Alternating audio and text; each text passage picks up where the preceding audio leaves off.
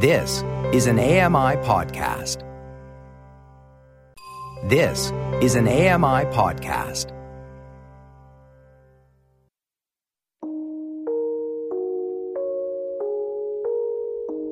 Welcome to Voices of the Walrus on AMI Audio, where professional readers give voice to articles from Canada's best general interest magazine.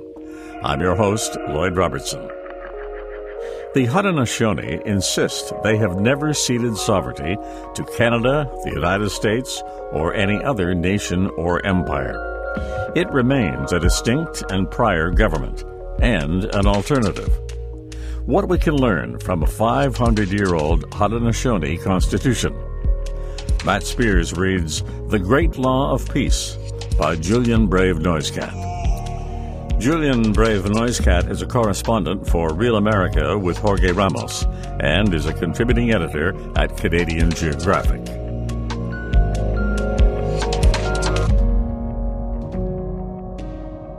I'm Matt Spears. This is an article titled The Great Law of Peace by Julian Brave Noisecat from the November edition of The Walrus. In early 2019, a 500-year-old government convened to discuss its constitution.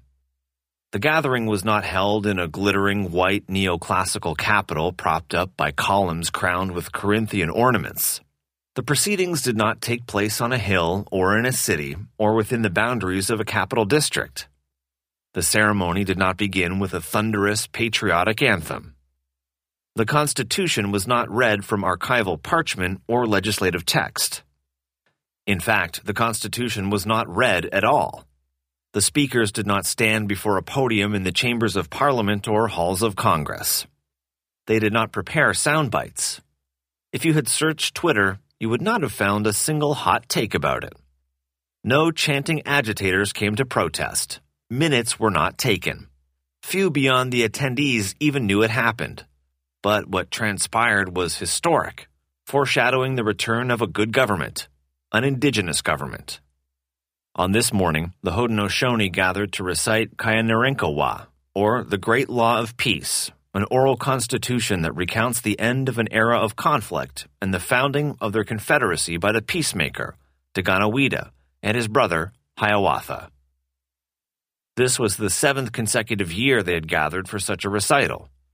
They invoked the law in a brown longhouse oriented east to west along Route 207 in Kahnawake, a Mohawk community home to more than 8,000 people across the St. Lawrence River from Montreal.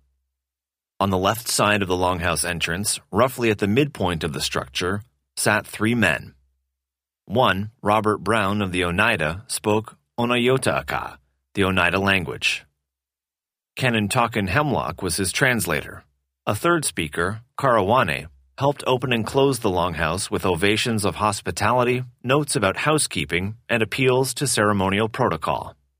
On tables before the men and the listeners lay belts made from wampum, purple and white tubular beads. They conveyed Haudenosaunee stories, teachings, and treaties. Among the belts rested one that I recognized, the Hiawatha belt, a white pine tree at its center connected with rows of white to 2 white squares on either side. The central tree represents the Tree of Peace and the council fire of the Onondaga Nation at the heart of the Confederacy. The 4 squares symbolize, from right to left and east to west, the Mohawk, Oneida, Cayuga, and Seneca. In 1722, the Haudenosaunee adopted a 6th nation, the Tuscarora, who were retreating from violent conflict in the south. At the ends of the tables sat Haudenosaunee feather headdresses known as Gustowe. Pinned on the wall next to the speakers was a flag emblazoned with the head of a warrior encircled by a yellow sun atop a red background, the standard of the Mohawk Warrior Society. After the 1990 Oka crisis, a confrontation between the Mohawk and the city of Oka that eventually involved the Canadian military, this flag became a symbol of resistance for Indigenous peoples. Though it was the first day of the ceremony, and many more Haudenosaunee had yet to arrive, the crowd overflowed the wooden benches inside the longhouse. Men and boys, many with long braids or neatly combed hair hanging down their backs, sat attentively like worshippers at a service. Women and girls, their hair hanging loose or fixed with barrettes beaded with flowers and animals, outnumbered the men in the crowd. The majority there, a local told me, were from Kahnawake, though many had come from across the Confederacy. Their license plates revealed the places from which they had traveled: Quebec, Ontario, New York, Wisconsin. In keeping with Longhouse policy for certain ceremonies, all in attendance were Indigenous. Several burly Mohawk men wearing black shirts with "Security" lettered in yellow on the back watched over the Haudenosaunee, the Longhouse, and the parking lot. In Kahnawake, I hoped to gain insight into what it might take for my own people, the Secwepemc and St'át'imc, to reclaim our nationhood. Against my habit as a journalist, I decided to take no notes and make no recordings. Instead, I listened and observed, journaling only at night to respect the Mohawk on whose lands and under whose authority I stayed. Over decades, outside anthropologists have come into the community to extract ceremonies and stories, taking the intellectual property of a people who have lost almost all their physical rights to land, stirring distrust atop pain. Thomas Deere, a volunteer technician in the Mohawk Nation at Kahnawake Longhouse, told me a story about a researcher who attended a community funeral, disrupting the service to interview mourners. Against this history, and in accordance with the host's wishes, I kept my notebook and recorder tucked in my bag. By breaking my journalistic routine, I was also engaging in what Kahnawake scholar Audra Simpson, my former professor at Columbia University, has called an ethnographic refusal. The governments of outsiders have long used knowledge of Indigenous peoples to fortify their dominance. To control a population, you must know it, often intimately, its government, economy, culture, demographics, political divisions, and so on. If a person wants to practice refusal, fly the Mohawk warrior flag, and strengthen the Haudenosaunee against intruders, they must break some habits, including the need to Google whenever curiosity strikes. For hundreds of years, the Mohawk have defied the governments superimposed over their own.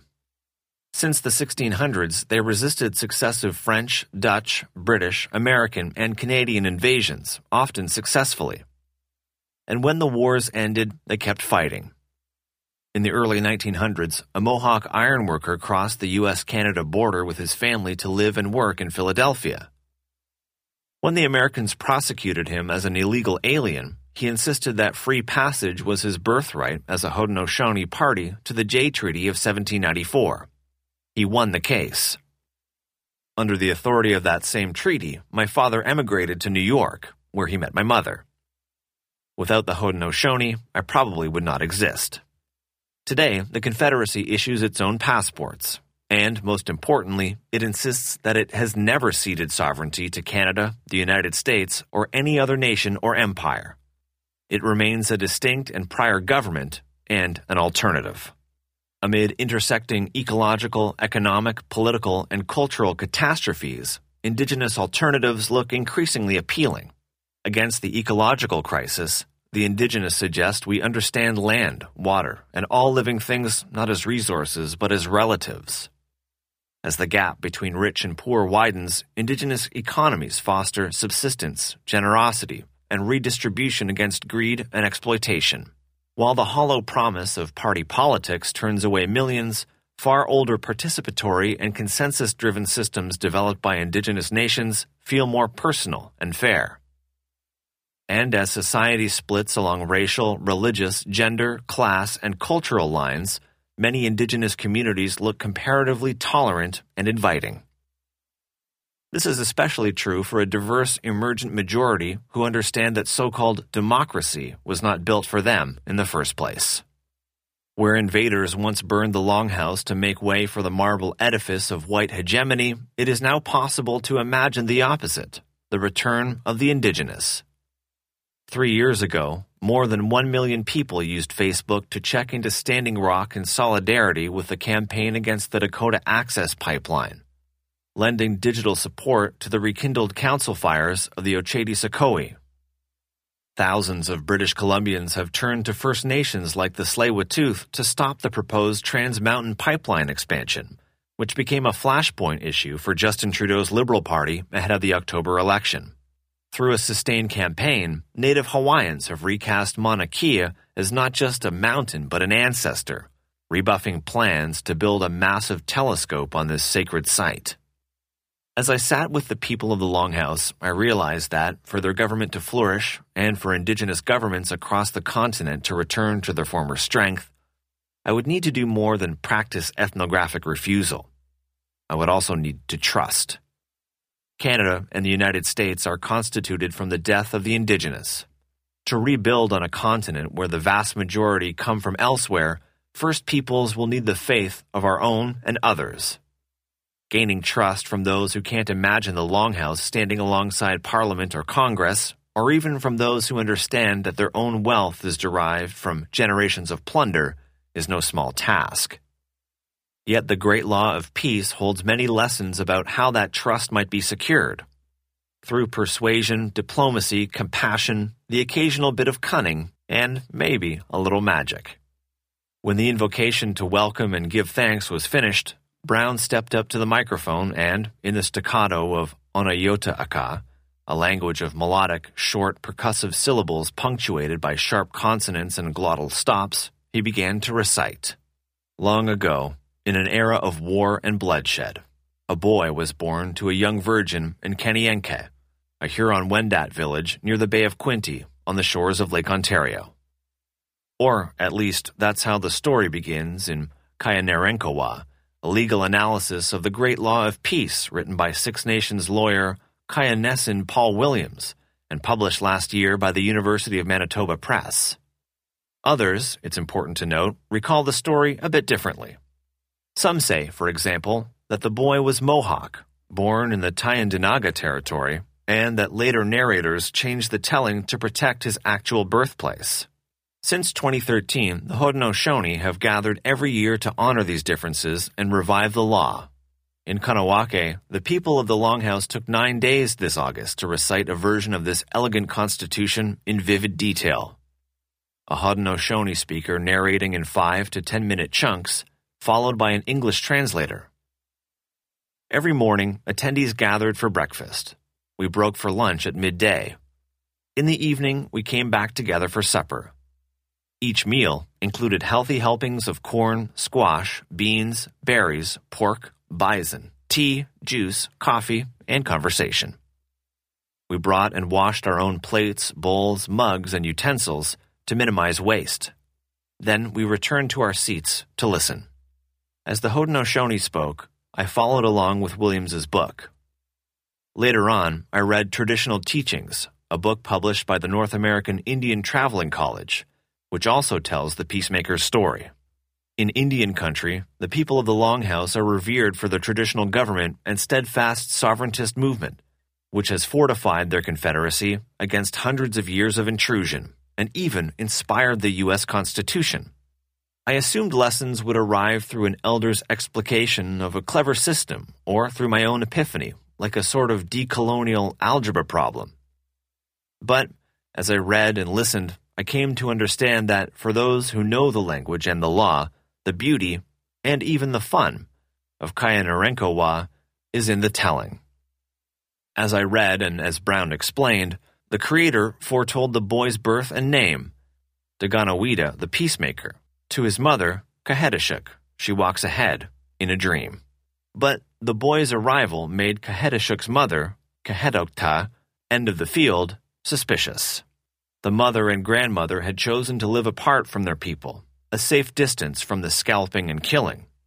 But in this war-torn world, the young mother's pregnancy, absent an obvious father, had made Kahedokta wonder, had a warrior taken advantage of her daughter in the woods? Had the family been cursed? When the boy was born, the grandmother took him out on a frozen lake, chopped a hole in the ice, and chucked him in. But when she returned home, she found him nursing in his mother's arms. What power could do that? The next day, she carried the child into the woods, built a roaring fire, and cast him in. But again, when she returned, the babe was at his mother's bosom. This must be the work of a sorcerer, she thought, and so, on the third day, convinced the child was cursed and determined to protect her daughter, she conspired to take a hatchet to the infant. But that night, a spirit came to her and explained the boy's significance. Ashamed, Kahetokta helped her daughter raise Daganawida. When the boy became a man, he began to build a canoe from white stone to travel the lakes and rivers of this land, spreading his philosophy of peace, power, and righteousness.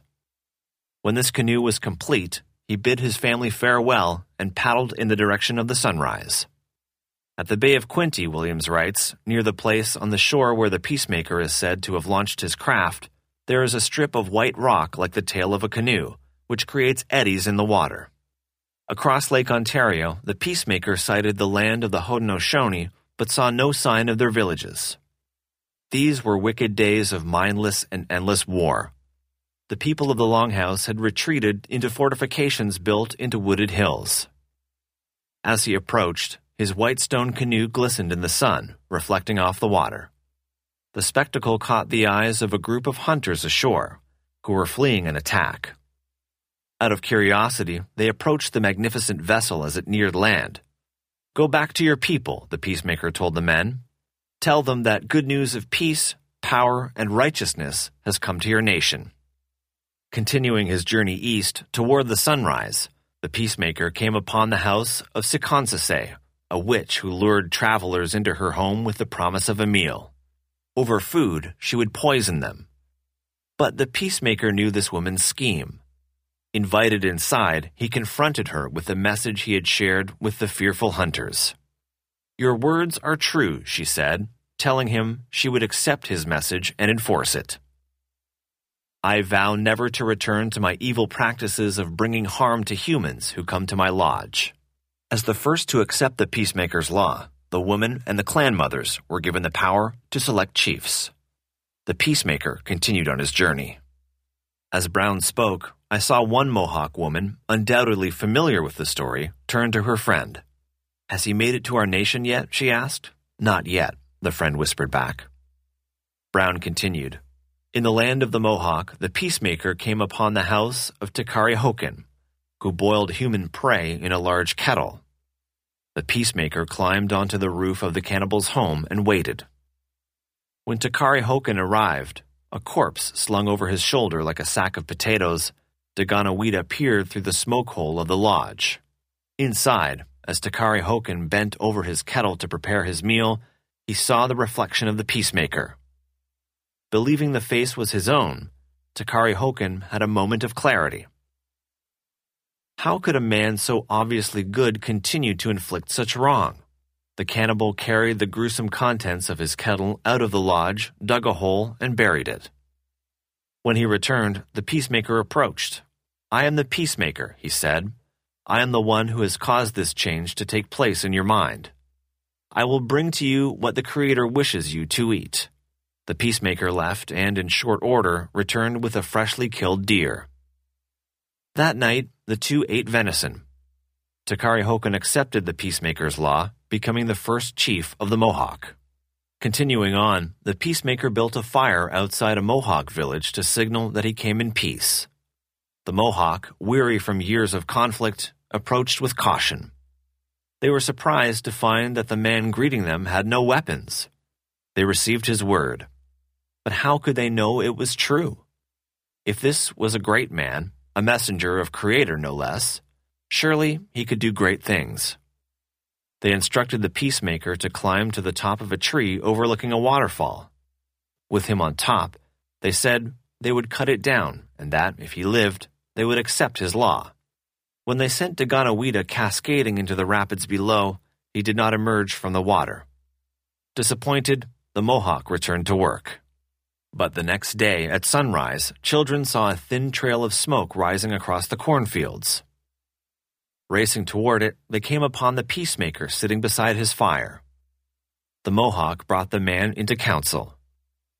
"Let us take hold of the good news of peace and power," the peacemaker is remembered to have said.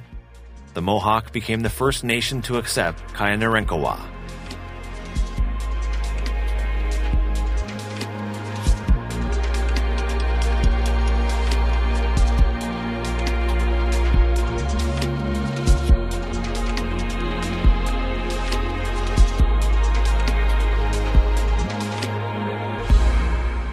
The story of the Great Law continues to the south, among the Onondaga, where, at the same time, another man, Hiawatha, was delivering a similar message of unity. But unlike Daganowita's, his wisdom fell on deaf ears, for his people lived in fear. The Onondaga suffered under the cruelty of a cunning sorcerer named Tadodaho, a man so evil that he had 7 crooks in his body and snakes for hair. Like Takari Hokin, Tadodaho had an appetite for human flesh. He terrorized the Onondaga, who followed his every word, afraid that he might use his powers against them if they disobeyed. Today, we would call Tadodaho a tyrant, or perhaps a fascist. Hiawatha resolved to change Tadodaho's mind. With his Onondaga brethren, Hiawatha twice tried and twice failed to reach Tadodaho, who used his powers to trick and kill Hiawatha's party. Demoralized, the Onondaga returned home. Soon, more misfortune befell Hiawatha. One by one, his 7 daughters fell ill and died. Stricken with grief, Hiawatha wandered, looking for someone or something to console him. On the 5th day of his lament, Hiawatha came upon a pond where a flock of ducks rested together in the water. "If I am to be a leader among men, I would like to discover my powers," Hiawatha said. "All you ducks floating in the water, lift up the water and allow me to cross." Amazingly, the ducks took off, lifting the water as they flew. Hiawatha walked across the dry bottom of the pond. The empty purple and white shells of freshwater clams underfoot caught his eye. These he collected and fashioned into beads, wampum. On the 7th day of his lament, in the land of the Oneida, Hiawatha found an empty hut in which to rest. Eventually, a runner arrived with instructions for Hiawatha to come to the land of the Mohawk and meet the messenger of peace from the north, Daganowida. The Oneida sent 5 men to escort Hiawatha on his journey east. On the 5th night, they arrived outside the village where the peacemaker resided. The Mohawk greeted their visitors from afar and escorted Hiawatha to the peacemaker's lodge. From their first meeting, many say the peacemaker addressed Hiawatha as "my younger brother." Recognizing the pain of the Onondaga man's loss, Daganowida asked his brother for the shells he had collected. He performed the first ceremony of condolence. When the peacemaker had wiped the Onondaga man's tears and set his mind at ease, he called a council to unite a League of Nations. First, the peacemaker and his council sent a message to the Oneida to consider confederation. A year later, the Oneida sent word that they would join. Then the peacemaker sent runners to the Onondaga and the Cayuga. They too took a year to mold the decision before both deciding to commit. Then the peacemaker sent word to the Seneca, a fierce people who were greatly divided on the matter, arriving in a deadlock each time they gathered in council. Recognizing the ferociousness of their warriors, the peacemaker bestowed upon the Seneca the responsibility of protection. A threat was transformed into a strength. A number of years after the peacemaker wiped Hiawatha's tears, the 4 nations of the Confederacy became 5. But there was one last order of business to which the young League needed to attend before they could have peace: Tadodaho. Before they set out on their last campaign to pacify the tyrant, the peacemaker taught the Haudenosaunee the hymn of peace. As they came to Tadodaho's lodge, they sang this song. The peacemaker first directed 2 men to approach the sorcerer's home singing the hymn, but each lost the tune and turned back. The peacemaker then took the lead, walking right up to the door of Tadodaho's house, where the tyrant was waiting. When the peacemaker finished, he laid his hands on the man to let him feel the power he possessed.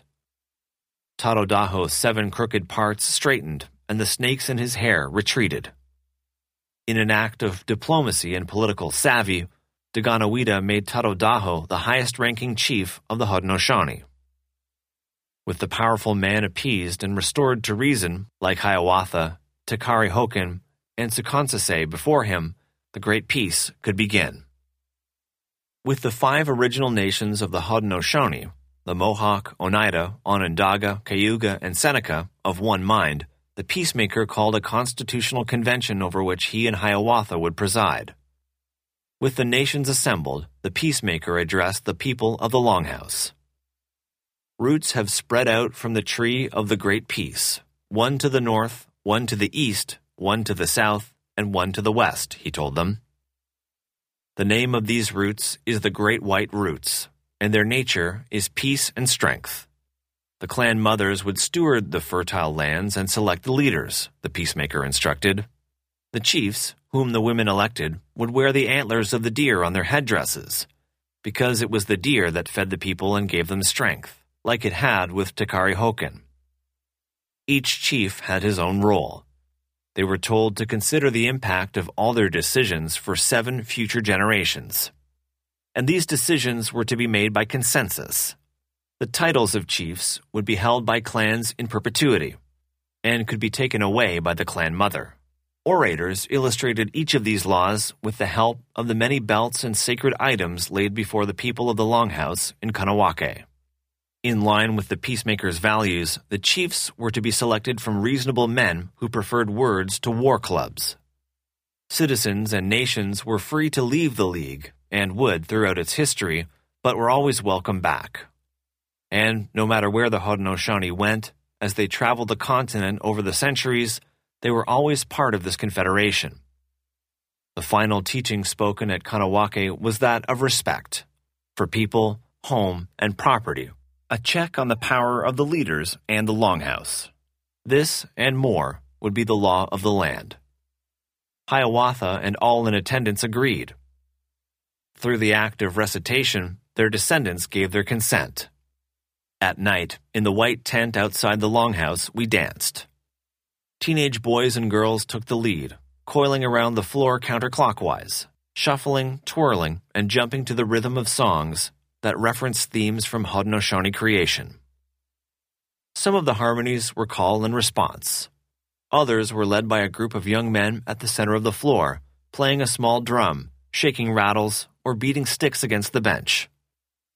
Little kids in diapers, with messy hair and dirt caked onto their arms and legs, watched big kids singing at the tops of their lungs and bouncing to the rhythm.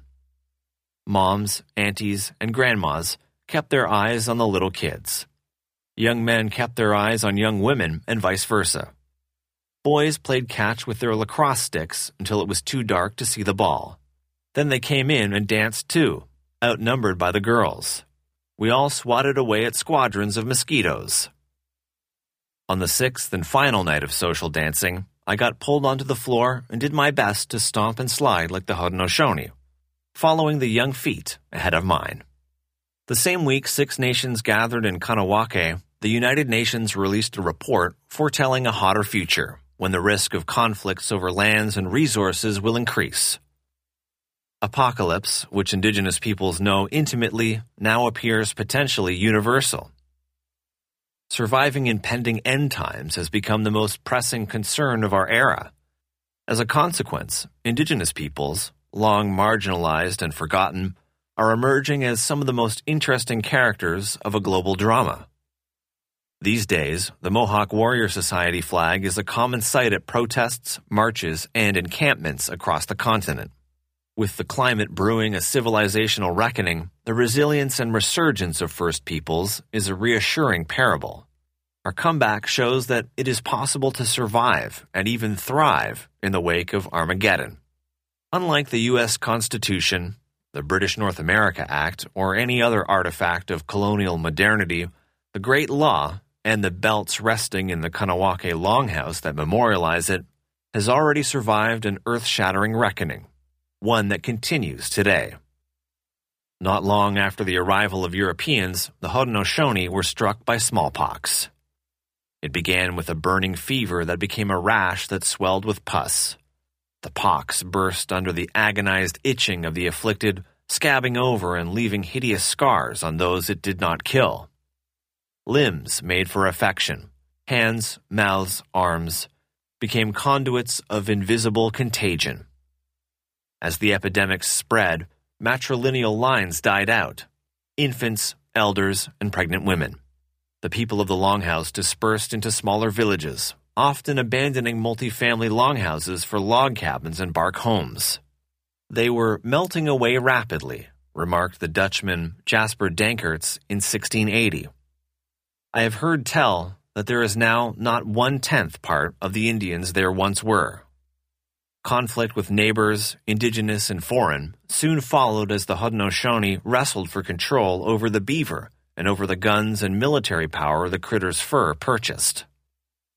The American Revolution helped to divide the Longhouse, with the Oneida and Tuscarora fighting alongside the rebels, while the Mohawk, Onondaga, Cayuga, and Seneca allied with the Crown. Eventually, the Haudenosaunee fled north, taking their council fire with them.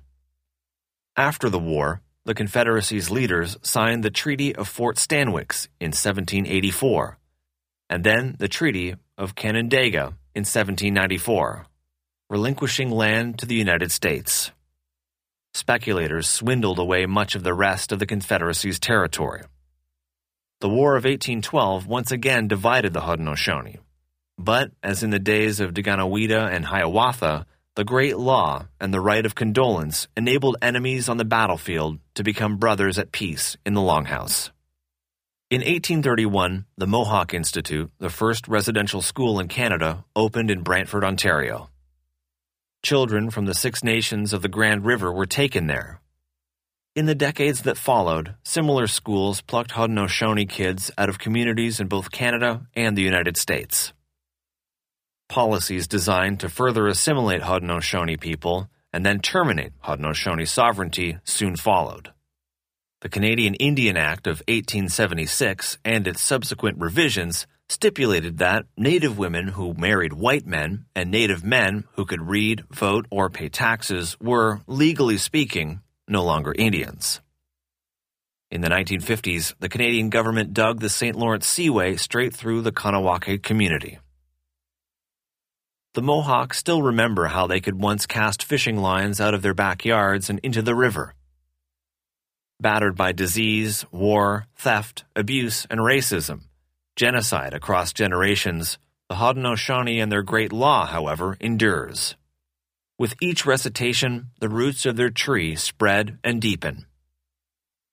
In an era of tumultuous change and conflict, we may need more visionaries like Daganoweda and Hiawatha. We will probably have to organize communities and arrange unlikely alliances, as the Peacemaker did, through words brimming with ideals and decisions executed with tact. But to survive the next apocalypse, as the Haudenosaunee survived the last, we will need a common narrative, perhaps even a constitution and government like the Great Law. This, more than anything else, can steel people against the abyss. To close the Longhouse, 2 Kahnawake women spoke on behalf of their nation, presenting baskets full of gifts to the cooks and speakers, which were exchanged over hugs between attendees lined up out the door to show their appreciation, as the people must have done when they first established this confederacy so many generations ago. Then, Karawane stood a final time and offered closing words, turning to address all the people and nations assembled in the Longhouse. After one last hearty lunch, the Haudenosaunee hugged friends and relatives from across their confederacy. Bellies full and minds mulling the teachings of the Peacemaker, they got in their cars and began the long drive home. That was an article titled The Great Law of Peace by Julian Brave Noisecat from the November edition of The Walrus. I'm Matt Spears.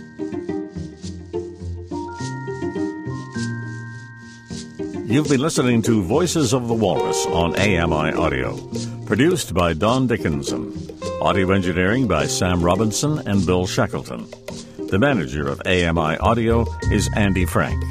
And I'm your host, Lloyd Robertson. If you enjoyed this podcast, please consider giving us a rating and review, and subscribe for more.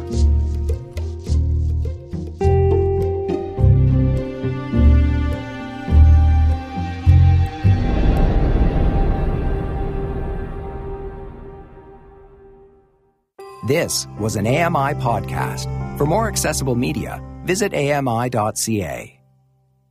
Hello, I'm Sean Priest. Join me monthly for Shaun of the Shed, where I introduce you to all the technology that can be so useful to us as blind or partially sighted people. Find Shaun of the Shed wherever you find all your podcasts.